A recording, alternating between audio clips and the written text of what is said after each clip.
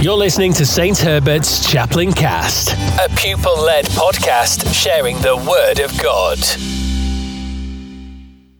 Welcome back to St. Herbert's Chaplain Cast. Here we are for episode 2. How exciting! I know. Your hosts today are also members of the gift team. You have me, Rosie. And me, Maeve. Today I want to share one of my favourite Bible stories with you. It's about a miracle. Oh, a miracle! Cool, tell me more. Before I start, you need to remember that only God can do miracles, and He still does them today.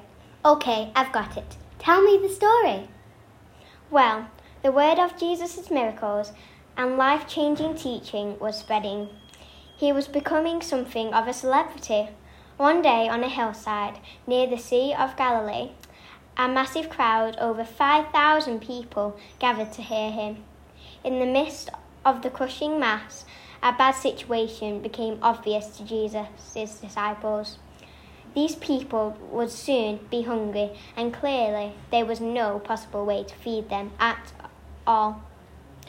Wait, so there's no way to feed them? What happened? Let me tell you.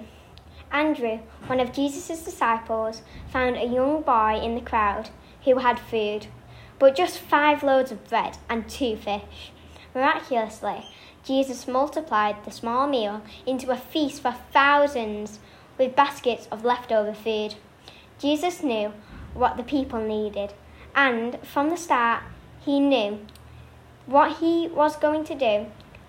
Through His amazing miracle, He demonstrated that He could and would provide that, and even more. Jesus showed that when He gets His hands on our stuff, there are blessings for everyone. That's amazing! Jesus could have just said a simple word and food would have appeared, but instead He let the people experience hunger. He wanted the disciples to realize that there wasn't much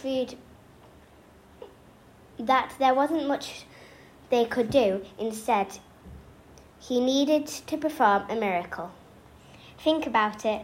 God used an ordinary boy and his ordinary lunch to feed 5,000 people. God can use you and your ordinary things to do something amazing too.